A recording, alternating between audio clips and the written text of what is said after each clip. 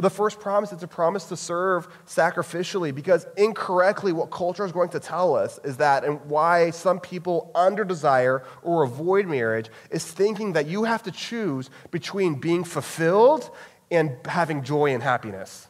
Sorry, you have to choose between being fulfilled and joy and happiness and loving someone sacrificially. It's like if you love someone sacrificially, it takes everything out of you to where you no longer find fulfillment in that. That's a lot of what culture is saying. But here's what Christian teaching teaches us, is that we don't have to choose between fulfillment and sacrifice, but we actually have this mutual fulfillment through mutual sacrifice. As both people are sacrificing to each other and giving up themselves to each other, there's an incredible joy and happiness to be experienced within that relationship, right? So here's a red flag, though. If that's a green flag, if a green flag is a promise to serve sacrificially, here's a red flag.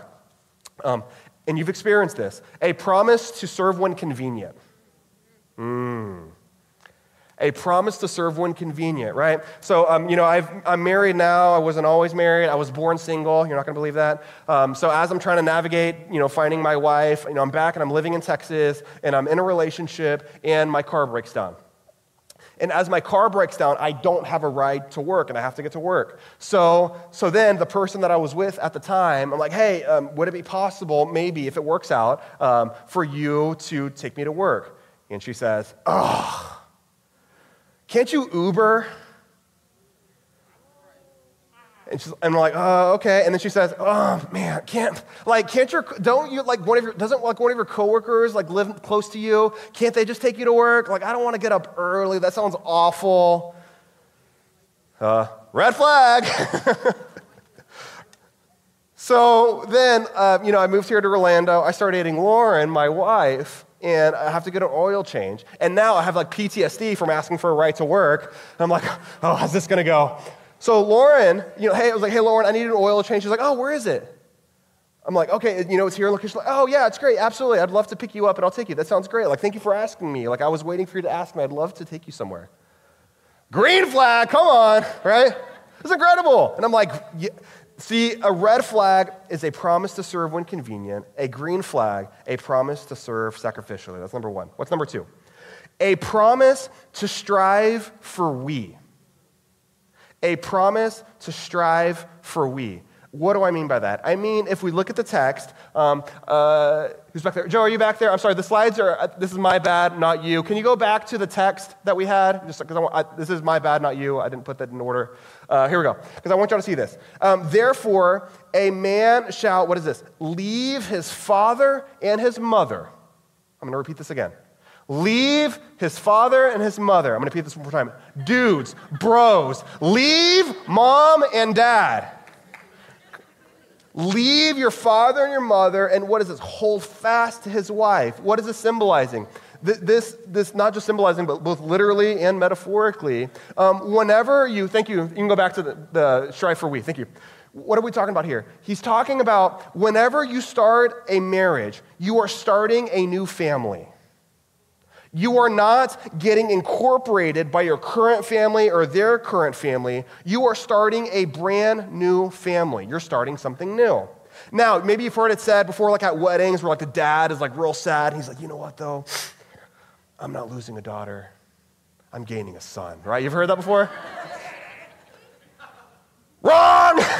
Bro, you're losing your daughter, man, and not losing it, but you have to think about it in the sense of because essentially what's going on there, it's going on I have children, I want to stay in control of their family, so I want them as part of my family so I can keep making all their decisions for them.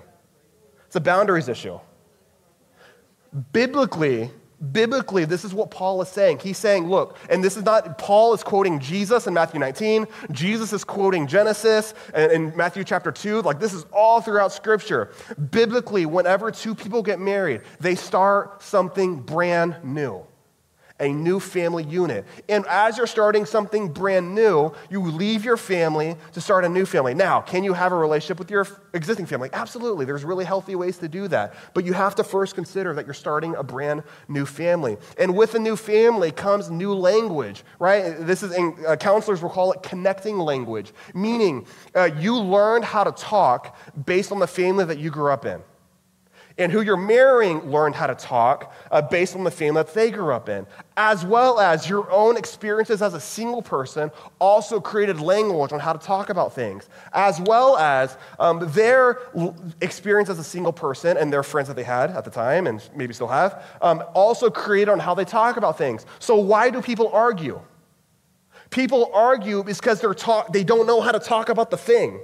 Because you have different language, so you're like not talking to each other, you're like talking past each other, and that's why if you don't fight for we and connecting language, you're going to keep arguing about the same thing over and over and over and over and over and over and over again. If you've ever been in a dating relationship, if you've ever been in a friendship, it's very similar. Whenever you keep arguing about the same thing, why? It's because you don't have connecting language to talk about the thing that's actually going on, right? I experienced this, when my wife was pregnant the first time. We're pregnant again. I don't think I've ever said that from up here. Our baby's born October 13th. Thank you.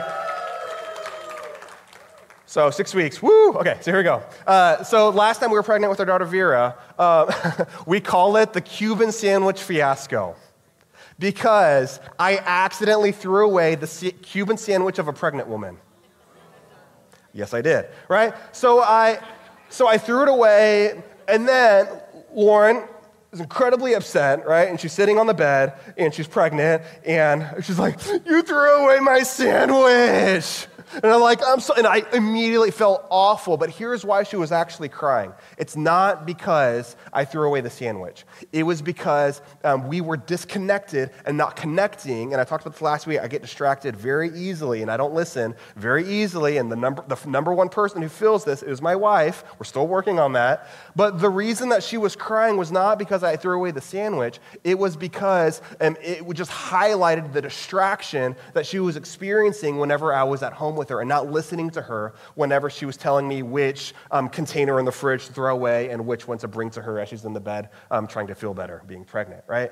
So it's incredibly important as a promise to strive for we. Also, whenever you're single, you have a vision for your life, right? And there's like decisions you want to make and goals that you have and desires that you have. And that's really helpful. Even we'll talk about this next week. It's really helpful when it comes to dating is knowing where you're going. But here's what happens. As you know where you're going, and then let's say you decide to marry somebody, you lay that down. Whatever dreams and desires you had as a single person, you lay it down. Why? Because now together, we now have a we vision. And sometimes our single vision doesn't line up with we vision. But because we serve sacrificially and we choose to want to be with this person, so maybe some of the single stuff, the vision for our life can continue, but maybe some of it just has to get let go and let down. Why? Because there is a new vision. There's this new direction that you're going. You see this in where you're going to live with married couples, right? You see this with jobs. I saw this too in school growing up where there was one person that was a missionary and there was another person that was a missionary, and one person was a missionary to Rwanda, and the other person was a missionary to South Africa, and they just couldn't agree, and finally they found a we vision by going to Mozambique, and it was great, and they love it, right? So it takes, so you have one team, same passion, same direction, strive for we, right? And striving for we takes effort. You thought serving sacrificially was hard? Yeah, it's hard. Here's even harder. Striving for we. Why? Because we are constantly giving up us. We're constantly giving up me. And here's the red flag. If the green flag is striving for we, here's the red flag. Is a promise to me. Who I marry is here to serve me. Who I marry is for my happiness. Who I marry is for my emotional fulfillment. Who I marry is for my sexual fulfillment. Who I marry is for my goals, my dreams, my financial stability, my arm candy. Who I marry is here to serve me and my goals. No consideration to we and we goals. I used to work at a summer camp, probably a decade ago now. I was working at a summer camp. And at this camp, it was a family camp, so where then the kids went with the day camp counselors, and all the parents are there, and there was a camp speaker that was speaking to all the language, speaking to all the parents there. And as he was speaking, here's an exercise that he did. He had them turn to each other, and he had them repeat this line to each other. You are not my enemy. You are not my enemy. And people are like, crying and like realizing, oh my gosh, yeah, you are not my enemy. We're on the same team. Now, as a single person, that may or may not be difficult to understand, may or may not be able to grasp it. I know I understood it when I was single. I'm assuming you can kind of understand like why that would be so emotional for some people. Because imagine years and years and years and years of not connecting on we. You have two people on a me track for years and years and years. So now what happens? When you're on your me track, now this person becomes an obstacle to you and what you want. And that's why you view them as an enemy, because you view them as an obstacle to getting what you want. Whenever you get married, it's a promise not to strive for me. It's a promise to strive for we and what's best for us, right? So that's number 2.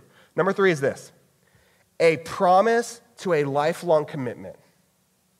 A promise to a lifelong commitment. Marriage is for life. All throughout Scripture, Paul teaches, Jesus teaches, the Old Testament teaches that marriage is for life. Now, you may be saying, ha, Isaac, you don't know the divorce stat. Yes, I do. 50%, y'all know this one? 50% of marriages end in divorce. I've heard this. Okay. Yes, pretty common stat. It's true. Most marriages, 50% of marriages end in divorce, okay? Here's what is not said most of the time whenever you dig deeper into the numbers. If you look at couples that are regularly attending church together, if you look at couples that regularly serve together, if you look at couples that both promise to serve sacrificially, if you look at couples that both promise to strive for we, those numbers go down significantly. People get married that don't know what marriage is, and they don't know what they get themselves into, and then they get into it, and you're like, this is too hard, I'm out, and then it ends. But at its core, with the design of marriage, how God designed marriage for a lifelong commitment.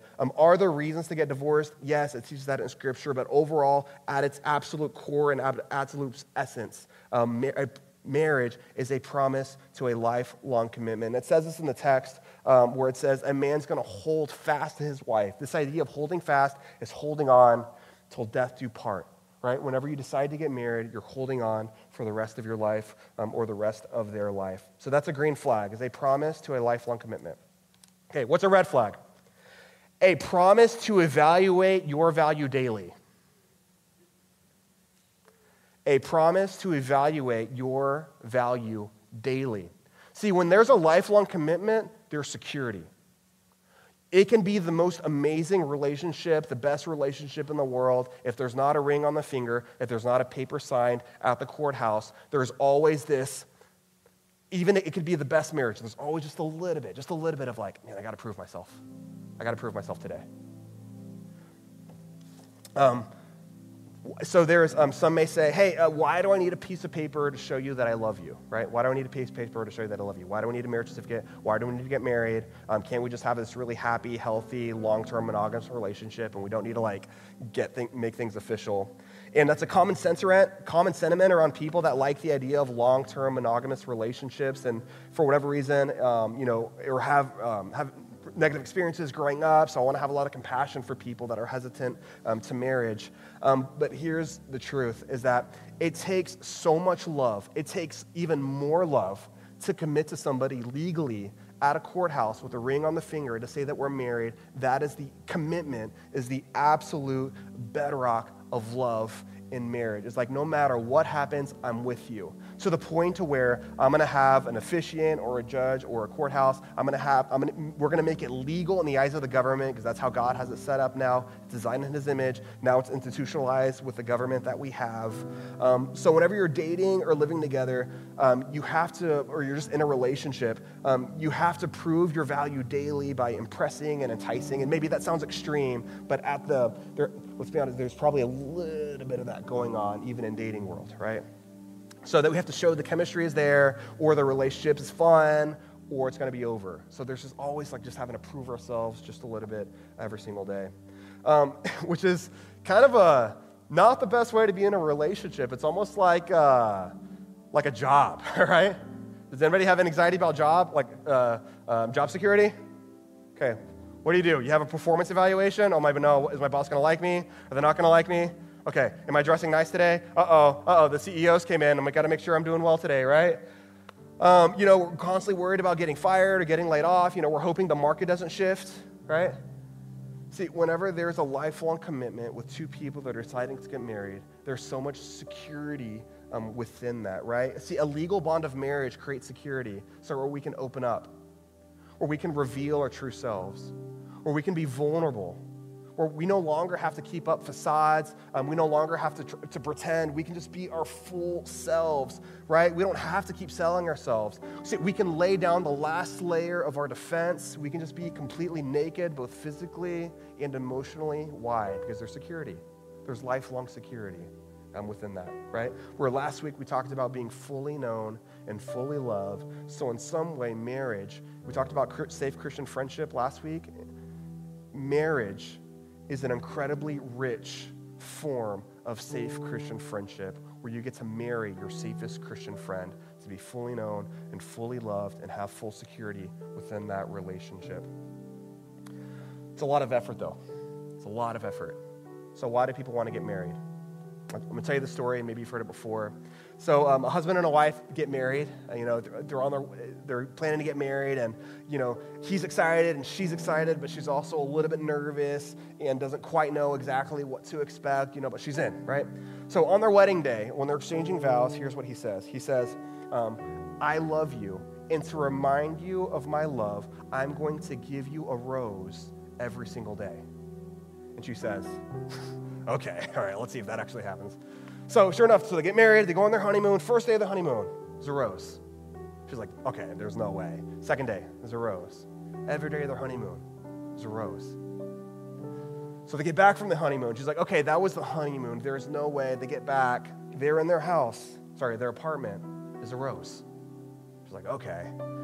So then they just keep living their life. And every single day, there's a rose. They get into their first big fight, right? Where they just blows up. They go to bed mad. Next day, there's a rose.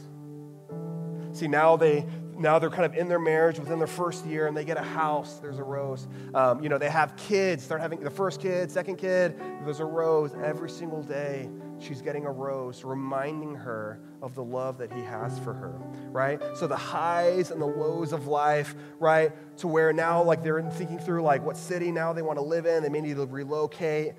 There's hospital visits. There's overnight stays at the hospitals. The highs and lows of life. There's a rose every single day. See, and there's good days and there's bad days. A rose every single day for decades. Decades of their life is a rose. So now they're kind of humming in their marriage. They've been married for a very long time. So now he gets sick. He's in the hospital. They're holding hands. And he passes.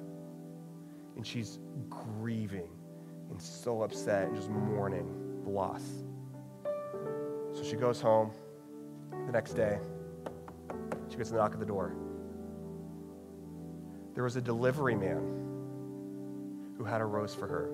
See, because what happened was the decades that they were married, what he had done is he had kept saving up and saving up and saving up. So that way, whenever he passed, she could keep getting a rose every single day of her life.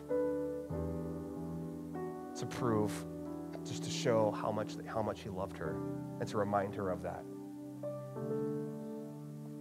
Keep reading in the text. Why does this resonate so much with us? Because this is the gospel. This is actually the heartbeat. The secret of marriage is this in verse 32. This mystery is profound, and I'm saying that it refers, he's talking about marriage. Hey, marriage is a mystery. It doesn't make sense. And I'm saying that it refers to Christ and the church. However, let each one of you love his wife as himself, and the wife see that she respects her husband. See, marriage is a picture of Jesus, and it's a picture of the gospel.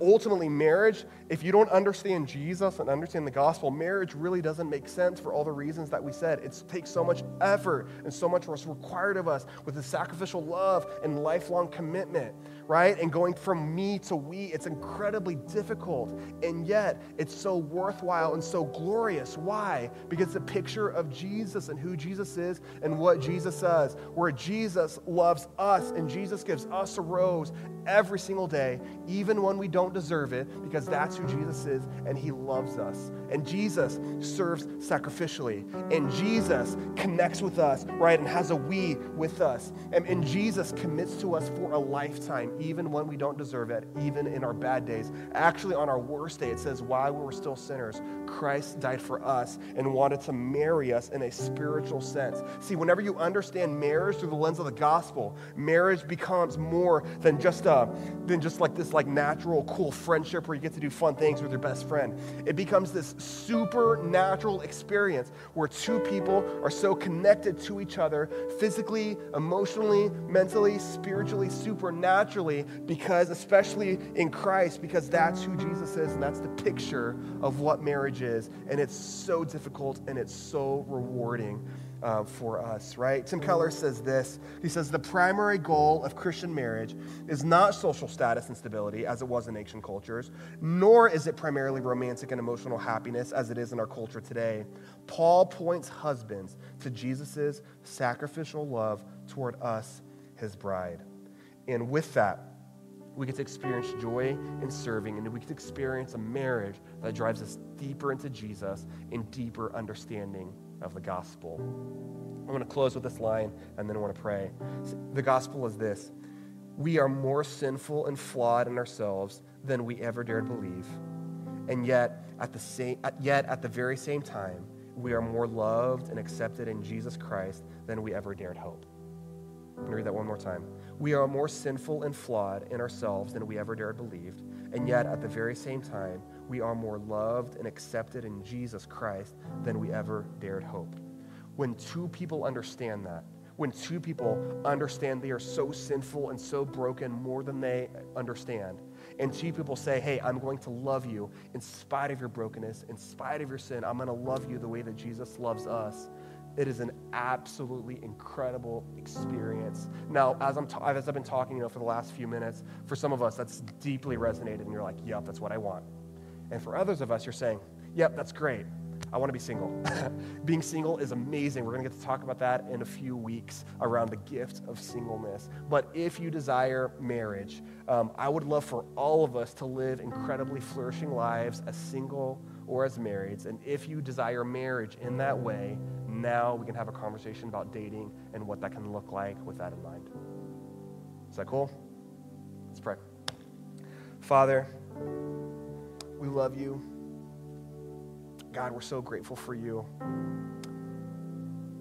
Jesus, man, as we're just thinking through marriage and thinking through the gospel and what it means in marriage, God, and just being a picture of the gospel, God, I pray that we can have this vision for our lives now where marriage is no longer self-serving. God, we will find fulfillment, we will find joy, we will find happiness, God, but we're going to find it through serving and sacrifice and commitment and love and joy in that way, God. I just pray for amazing families, God, through the table, God, whether they happen in a few months, God, whether they happen in a few years, God, or whether we just have amazing single people that are just amazing, have amazing friends and amazing community.